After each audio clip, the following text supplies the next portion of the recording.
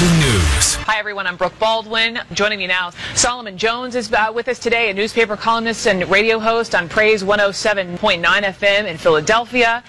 Yep. When I heard that somebody had walked into a synagogue and killed 11 people, I thought of my Jewish friend, Susan Jacobs. We met when she walked into a shelter 25 years ago and asked if anyone wanted to write for her newsletter. I did, and today I'm a multimedia journalist, an author 10 times over, a radio host and commentator, a leader in this city. But that's what happens when people walk in with love in their hearts.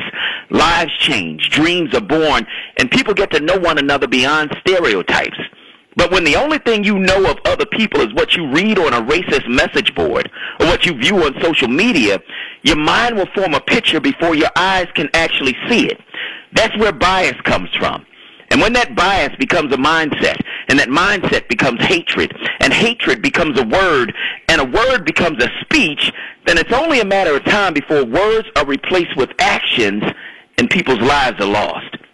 I pray for those who lost their lives in that synagogue because they were killed by hate just as sure as they were killed by bullets.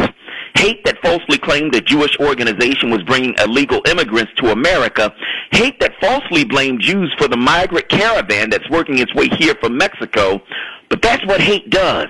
It spreads the lie that if someone looks or prays or speaks differently, they are to be feared and mocked and murdered. That's what happened in Kentucky last week.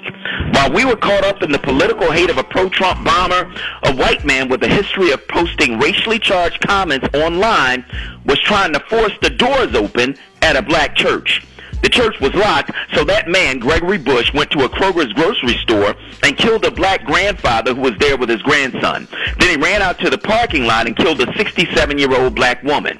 That's when a witness said Bush was confronted by a civilian with a gun. Bush said to him, "Whites don't kill whites." And according to the witness, the civilian let him go. Police caught the shooter minutes later.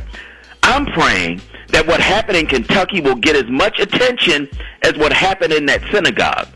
But more than that, I'm praying that the next time someone walks into a place where the people are different, they'll walk in like my friend Susan Jacobs did years ago.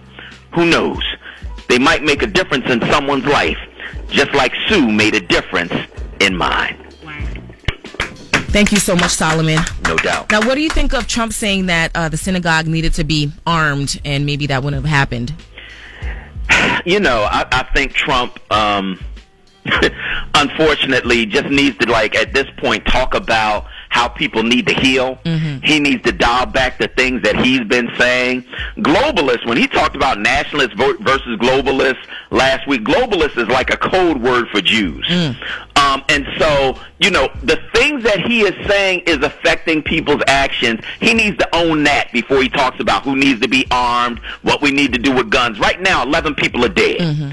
Talk about healing, man, and stop talking about guns. That's where I'm at. Thank you, Solomon Jones. No doubt. Thank you. 3 WRM.